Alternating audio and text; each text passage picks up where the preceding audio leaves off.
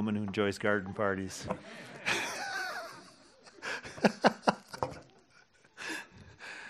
If you have a Bible, I encourage you to turn in it to Titus chapter 2. We're continuing in our sermon series on our statement of faith.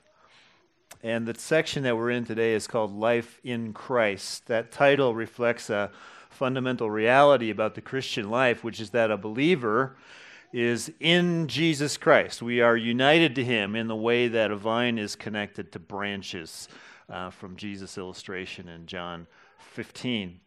And so we're united to Him by the Holy Spirit. That's the life that's flowing through us, God Himself dwelling in us by the Spirit. So this section covers a lot of ground, but the part that we're going to focus on today is the day-by-day life in Christ, what we would call faithful Christian living. The question we're going to answer is, what does a faithful believer in Jesus do, and why does he or she do it? For that, we're turning to Titus 2, 11 to 14. And it'll appear on the screen if you don't have the word in front of you. We're going to read the whole chapter, 15 verses, for the context, and I'll have some things to say about some of the other verses. But our focus is Titus 2, 11 to 14. So let's read God's word. Titus 2, beginning in verse 1. But as for you, teach what accords with sound doctrine. Older men are to be sober-minded, dignified, self-controlled, sound in faith, in love, and in steadfastness. Older women, likewise, are to be reverent in behavior, not slanderers or slaves to much wine.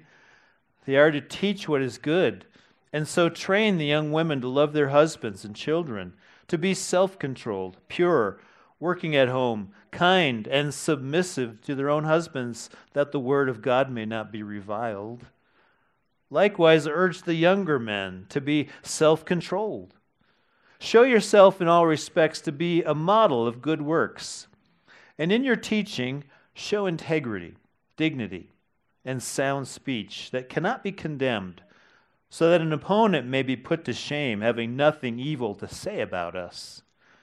Bondservants are to be submissive to their own masters in everything. They are to be well-pleasing, not argumentative, not pilfering, but showing all good faith, so that in everything they may adorn the doctrine of God, our Savior.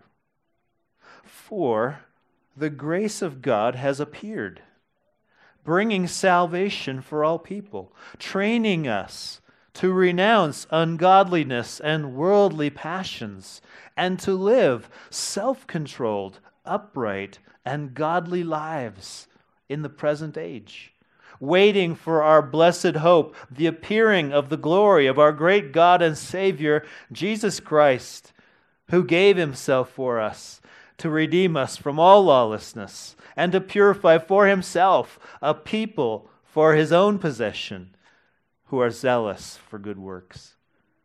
Declare these things, exhort and rebuke with all authority. Let no one disregard you. This is God's word. Let's pray. We have a whole load of instructions here, Lord. They are for our good. And we pray that today we would see them with new eyes, fresh eyes, that we'd see them through the lens of the gospel. Because you are good to us and you want us to do good. And you empower us to do good. And so, Lord, would you refresh us today again with the reminder of all that we have in Jesus Christ and all the great, glorious, beautiful life that's laid out before us for the taking. And so we ask you, Lord, build up your church today by the Spirit. We ask it in Jesus' name. Amen. So this chapter starts out with a description of what the Christian life is to look like. And Paul describes it in verse 1 as what accords with sound doctrine. So if you thought that sound doctrine was just something for theologians and pastors and something interesting to talk about in a Bible study that has no connection to real life, well, let me set the record straight. What accords with sound doctrine, meaning what is consistent with the truth of the Bible, is the way of life that's described in verses 2 through 10. If you make a claim of being a Christian, if you are joined to Jesus Christ by the Spirit of God, then this is what is consistent with that confession.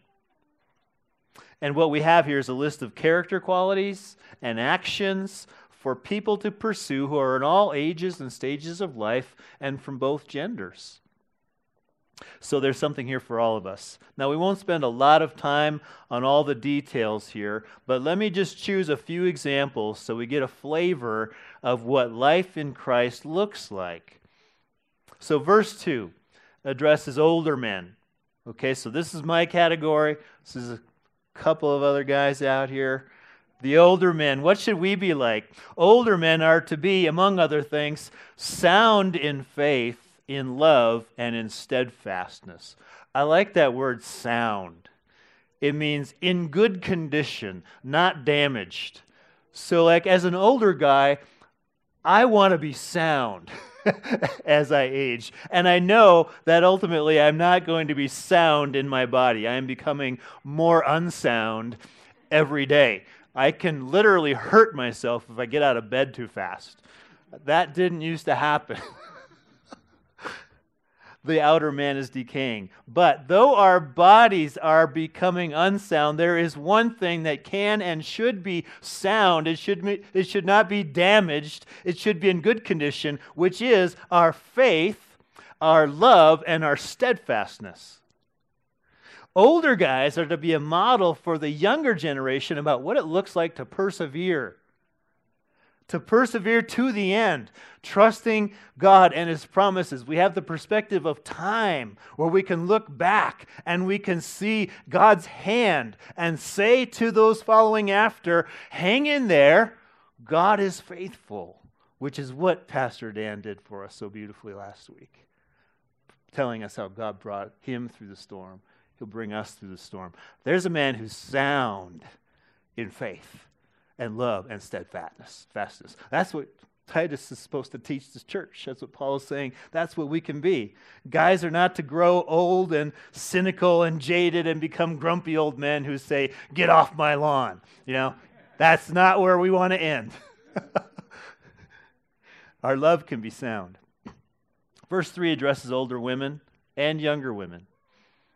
Older women, among other things, are to teach what is good, and so train the younger women to love their husbands and children. This is discipleship. This is older women who have walked with God through good times and bad times, passing on a gospel culture to the younger women and the next generation. Because Jesus said in John 13:34, a new commandment I give to you, that you love one another. Just as I have loved you, you also are to love one another.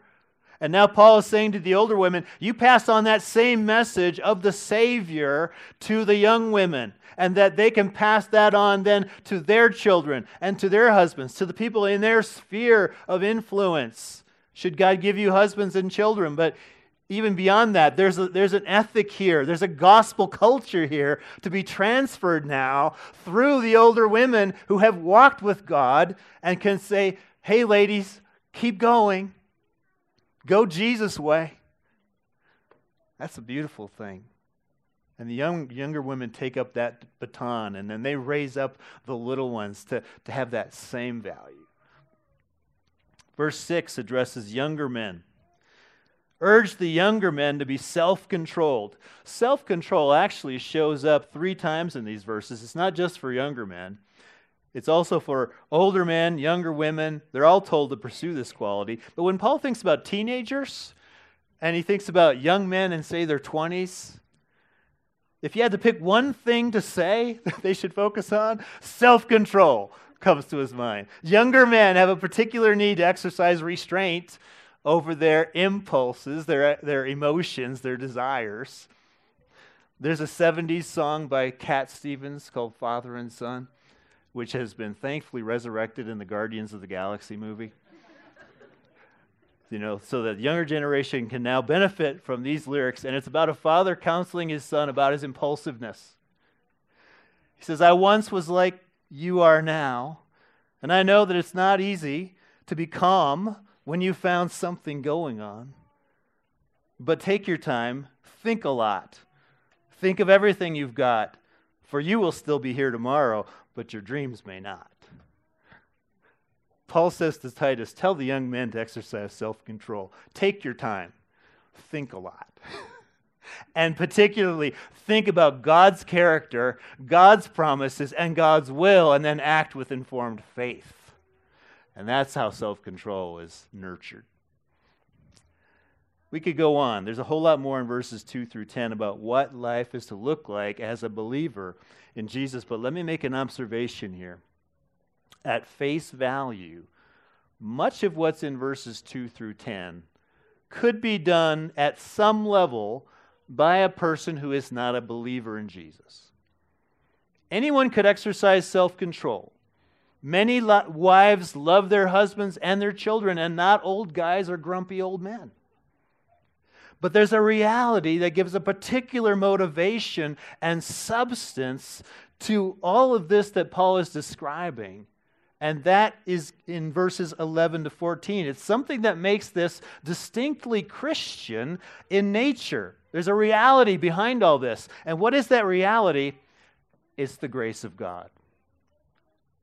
Having listed the character qualities and the actions that accord with sound doctrine, Paul reminds us in verse 11 what the sound doctrine is that they're consistent with. He tells the older men, the older women, the younger men, and all the others to pursue this kind of life, for the grace of God has appeared. That's the underlying reality behind all of this. The doctrine of the grace of God, believed and enjoyed in our hearts, is what will lead a believer in Jesus to exercise self-control, to love others, to be steadfast in trials and everything else. It's what makes it a distinctly Christian way of life, because it's ultimately about conforming our lives to the life of Jesus Christ. So let's see how Paul leads us through this. It begins with this observation. First of all, grace has appeared. That's the first thing out of the gate. Grace has appeared. Why be sound in faith, love, and steadfastness? Why teach what is good and love husbands and children? Why be self-controlled and so many other things? Here's why. For the grace of God has appeared, bringing salvation for all people. Let's think about that. What is the grace of God?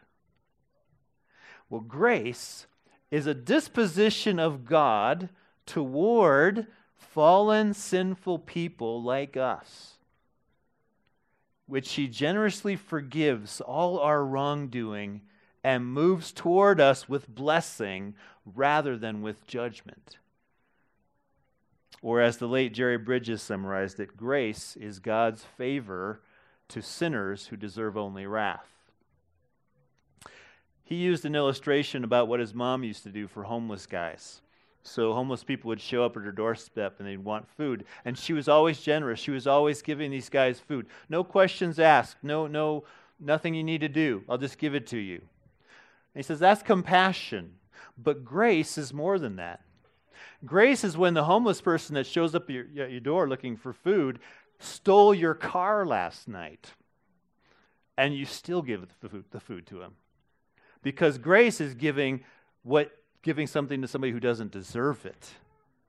It's compassion towards somebody who actually deserves judgment. We don't deserve God's grace because we sin against God all the time. We have our own version of stealing God's car, you might say. Things that we've done against Him. He has commands about how we're to live. Then we break those commands continually. One of them is to love the Lord your God with all your heart, soul, mind, and strength. But we don't do that for even 1 hour. But He's worthy of that kind of devotion as our Creator. The grace of God is an amazing thing. It's not payment. It is God doing something good for us not because we did the right things, because we didn't. It's God freely giving to us despite the fact that we have done all the wrong things. Grace takes a blasphemer, persecutor, and insolent opponent like Paul and turns him into a new creation and gives him an eternal life. And Paul rejoiced in that. He says, man, I can't believe I'm here. Look who I was, and look what I have. Wow. Grace brings salvation. Grace forgives. Grace clears our bad record. Grace overflows for us in a rescue from the power and the penalty of sin. It brings us into peace with God. It promises us eternal life. Isn't that an amazing thing? Grace brings salvation for all people. Paul says, this is available to anyone. This is available to you. This is available to me. But that's not the whole story, is it? Because if we left it there, we might think the grace of God is like an enormous stimulus check that you get just for being alive and a taxpayer. And it just comes. I don't have to do anything. It just comes to me and everybody gets it.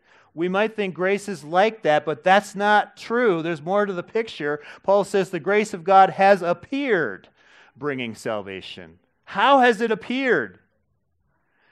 It has appeared in the life, death, and resurrection of Jesus Christ. God can only pardon us and welcome us to himself because of verses 13 and 14. Our great God and Savior, Jesus Christ, gave himself for us to redeem us. That's how grace flows to us. Sin requires justice from God, and justice was carried out on Jesus, who took the blame and the punishment on himself for our wrongdoing. His sacrifice fully paid our debt. God's grace comes to us through Jesus and his atonement, and as the other scriptures testify, we receive it only through faith in Jesus Christ as our great God and Savior. By grace you have been saved through faith. That's the good news of Christianity.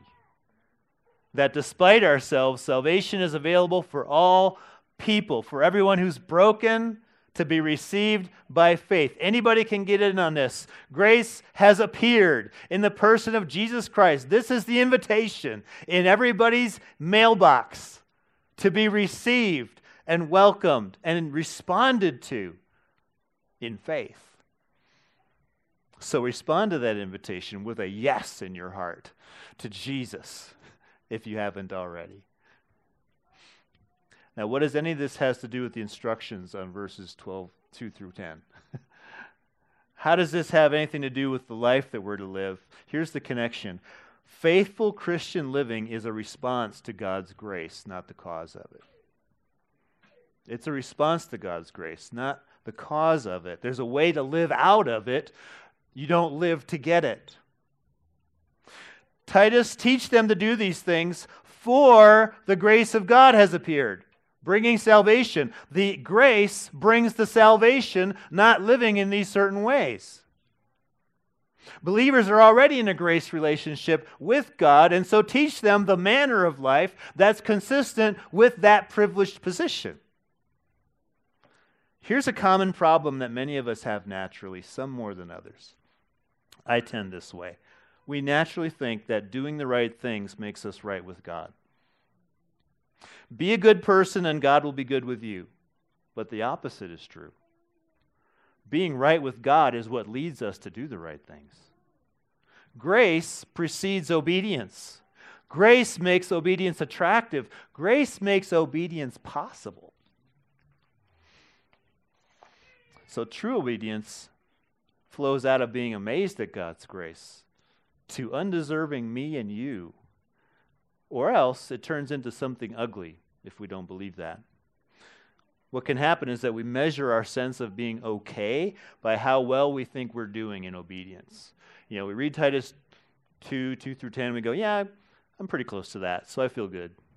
And you read it another day, and you're like, yeah, I'm nowhere near that. I feel really, really bad. And there's a degree that we should feel bad about our sin, but if that makes you think, okay, I'm not right with God anymore, that's not where it's supposed to take you, because you are right with God through faith, through a Savior who atoned for your sins and who performed well for you. That's where our heart has to run when we're starting to feel like, I don't know if I'm going to make it.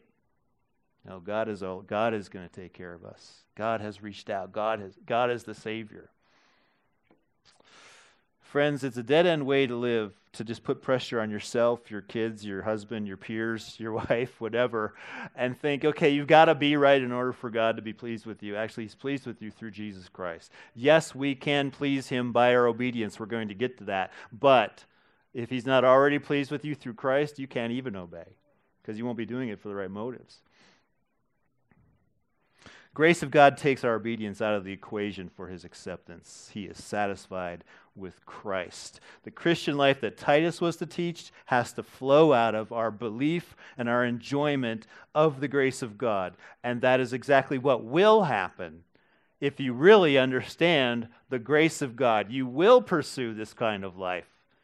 And that leads to the second point, which is that grace trains us.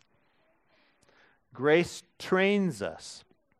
Verse 12, for the grace of God has appeared, training us to renounce ungodliness and worldly passions, and to live self-controlled, upright, and godly lives in the present age.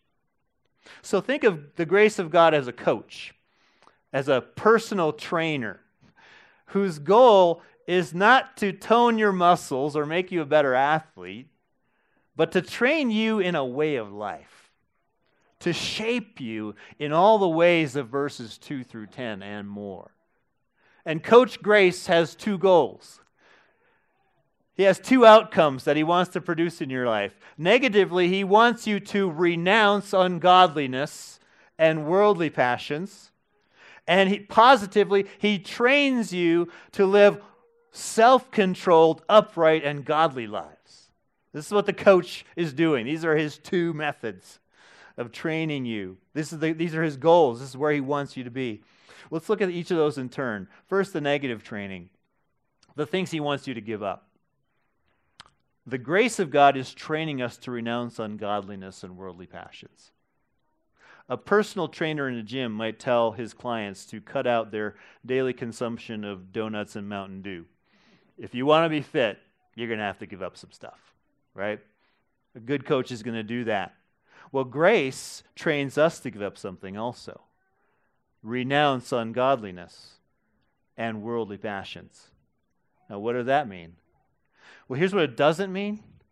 It doesn't mean you just call out what's wrong with the world and what's wrong with everybody else and say, isn't this a terrible thing? Isn't our culture just a terrible, terrible place? And aren't my neighbors terrible? And you're just always renouncing. I'm renouncing ungodliness all around me.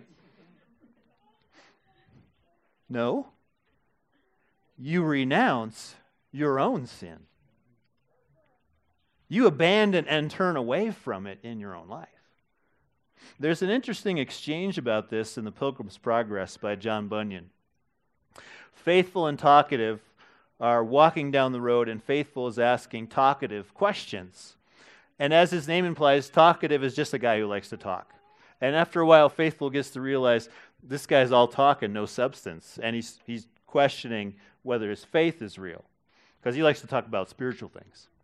So he formulates a question, and he asks Talkative, how does the saving grace of God make itself known when it is in the heart of man? In other words, if a person is genuinely saved by the grace of God, how should that change them? Talkative replies, where the grace of God is at work in the heart, it causes there to be a great outcry against sin. To which Faithful replies, wait a minute, you should have said, it makes itself known by inclining the soul to abhor its sin.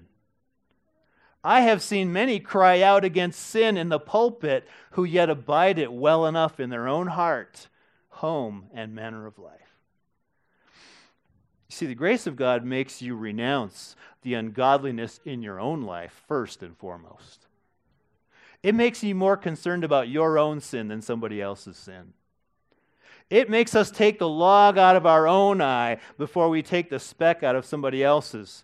To quote Jesus on the Sermon on the Mount, one of the criticisms of Christians, and it is sometimes deserved, is that we act as if we are the holy ones and the problem is everybody else.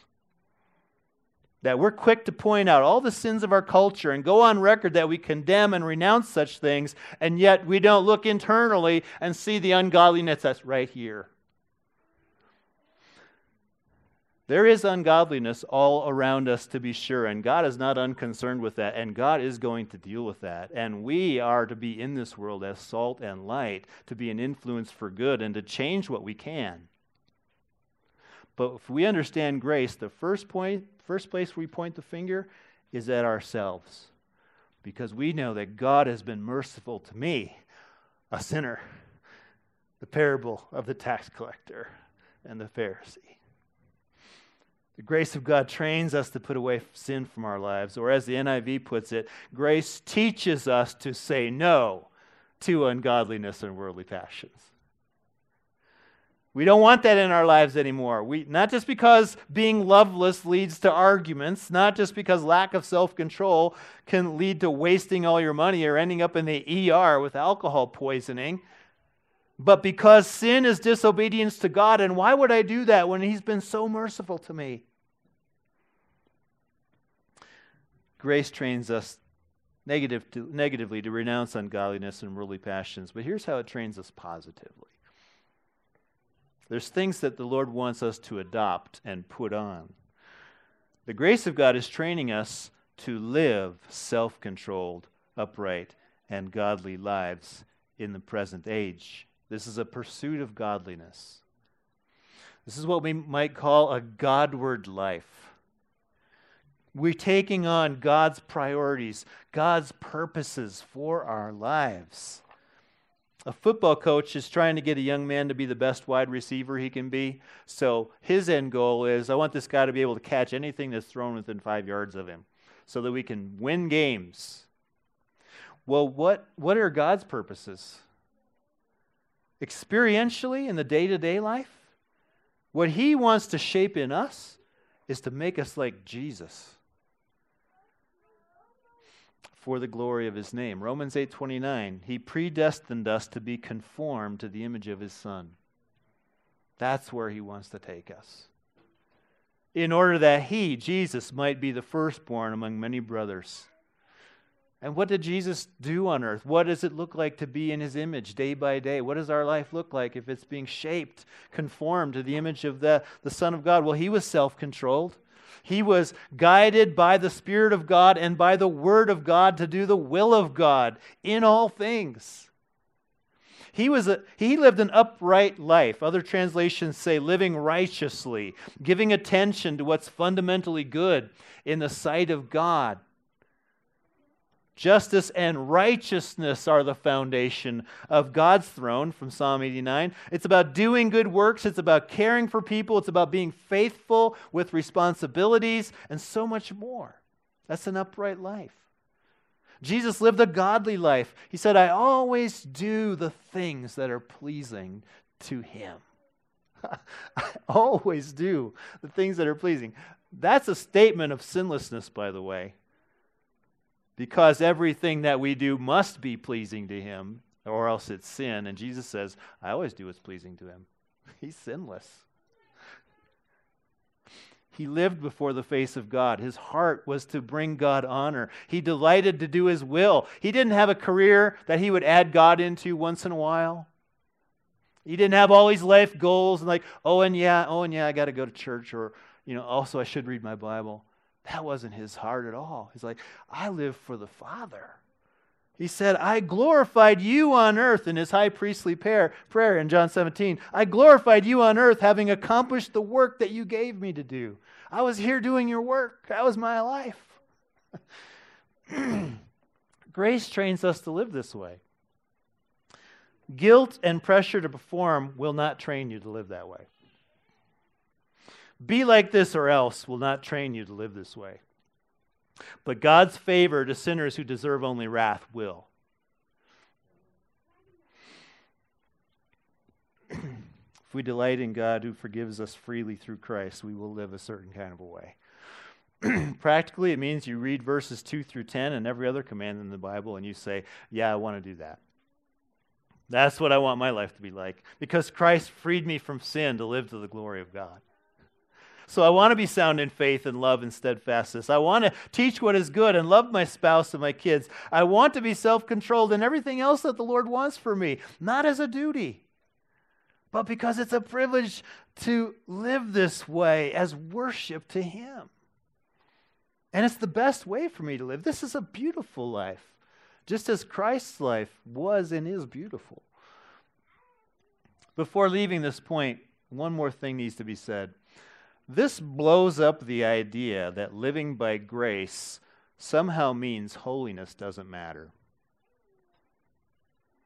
that obedience doesn't matter, that only uptight, legalistic Christians are concerned about removing sin from their lives and living in a godly way. Some have taken it that way. They say, I'm not under law, I'm under grace. And that leads to sort of a lax, worldly way of life that doesn't look at all that much different from somebody who doesn't believe in Jesus. Well, actually, if you're apathetic towards sin, if you're not striving for holiness and godliness, that's a sign that you don't really understand grace. Because if you did, you would renounce ungodliness. You would live godly lives. If that's not happening in us, something has gone wrong in the training. It means that either you're not a genuine Christian, or God's grace to you hasn't really clicked deeply in your heart. Because grace-embracing genuine believers will put away sin and strive to live a godly life. A grace-saturated gospel culture is not a place where we condone sin, but where we help each other be liberated from its presence and serve the Lord with humility and joy. It doesn't produce James 2 type people who say, I have faith but no works. It doesn't produce Ecclesiastes type people who want to see what the world has to offer and test ourselves with pleasures. Rather, it produces people who take up their cross and follow Jesus to please the Father even when it involves personal suffering. Genuine appreciation for grace overflows with glad obedience to His will. But that said, we'll be honest, and we will admit that we never live up to the ideal. Even when you're growing in grace, even when you're renouncing ungodliness, you're pursuing a godly life, you're going to be aware that you fall short. We all do. And that can be discouraging, but it need not crush our spirit because of the last thing that Paul has to say, which is that grace will prevail. Grace will prevail in your life. Verses 13 and 14 tell us that we, the recipients of God's grace, are waiting for our blessed hope. The appearing of the glory of our great God and Savior, Jesus Christ, who gave Himself for us to redeem us from all lawlessness and to purify for Himself a people for His own possession who are zealous for good works. That's a promise that the grace of God will ultimately accomplish the goal of the training. Grace will prevail, and we will become all that God intends for us to be when Jesus appears again. We know that the grace of God has appeared in the past in the person of Jesus, who gave Himself on the cross. And we know the grace of God is also with us in the present, training us to renounce ungodliness and live a certain way. But that's never complete in this life. All of that is just temporary. It's always fallen. There's always something wrong with it in this present age. But the day is coming when all the sin will be removed and the godliness will be complete. The ultimate goal for God for believers is verse 14. It's to redeem us from all lawlessness and purify for Himself a people for His own possession who are zealous for good works. Already that has begun. Already grace is training us to do that right now. We are putting things off. We are taking things on. But when Christ returns, the training will be over. What the training was for will be completed. We will be fully redeemed from all lawlessness. Not just the lawlessness of this world, though that's true, but from our own lawlessness. We will be purified with no sin remaining in our heart or lives. We will be zealous for good works completely, never zealous for anything else except that which brings glory to God and good to one another. That's a picture of eternal life that we might not have thought of. Eternal life is living in a world where everyone that you ever meet is zealous for good works, who is zealous to do you good. Would you like to live in a world like that? I mean, nobody that you ever encounter will ever have anything bad to say about you, think about you, do to you. It's always, I love you. What can I do to serve you? How can I make, the day better, whatever. I don't know how the day in heaven can get better, but there's that attitude, right? I mean, that's everybody. Everyone you meet is out for your good. What a world that God has planned for his people. The saving work of God's grace in us will reach completion when Jesus returns. As John said in his first letter, when he appears, we will be like him because we shall see him as he is.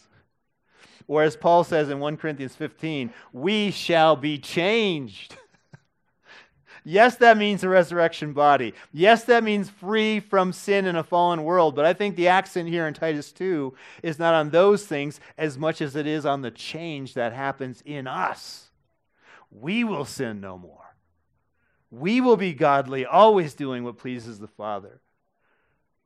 I think of all the pictures of heaven in the Bible, and there's great pictures there, I think as we grow more and more in our appreciation of God's grace, none will be dearer to us than the fact that we will never sin against the Lord again. We will never do what required him to die on the cross in order to save us. That's a beautiful thing.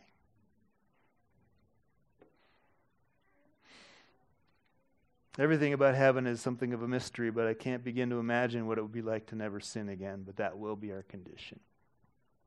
Never a thought that's impure, never a half-hearted good work, never a bad attitude, never an unkind word, no foolish decisions, no sinful judgments of other people, no impatience, no selfishness, no laziness, no pride, only purity, purified for Jesus like a bride, which is the language Paul uses in Ephesians 5.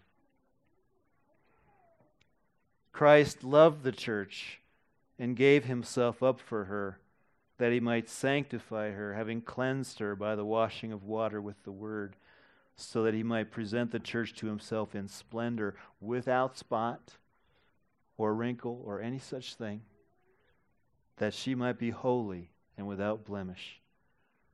That's Jesus purifying a people for his own possession. That's a description of you and me as believers in Christ. In our status, we are already there. God counts us as holy and without blemish. But one day, when we see him in glory, it will be our experience. Individually and as a people, all the redeemed will be presented to Christ in splendor, completely holy. The grace of God will prevail in our lives. So let me close with this. Be grieved over your sin and seek to live a holy life. But when the reality falls short of the ideal, remember this: God is a Savior, not just a trainer. And he will save us thoroughly. No spot or wrinkle. We will get there. And we will be made amazing without all that sin that we deal with now. And he welcomes us as a bride. That's what he's doing. That's what he's doing in your life right now, believer. He's bringing you there. He's bringing you to the wedding day. Rest in grace and let that compel you to live a faithful Christian life. Let's pray. Oh Lord, you are so merciful to us that you should have such goals and plans and purposes for us. But we live in sort of a dark world where all this is veiled to us and we're distracted. Would you give us eyes to see your grace and enjoy it and understand it rightly, so that it produces in us this life of worship, this growing, bringing heaven to today, bringing the beauty of that moment into this moment, one day at a time. Lord, help us to be this people. And we thank you that you are. But let it be motivated by grace. Help us to see your glory. In Jesus' name, amen.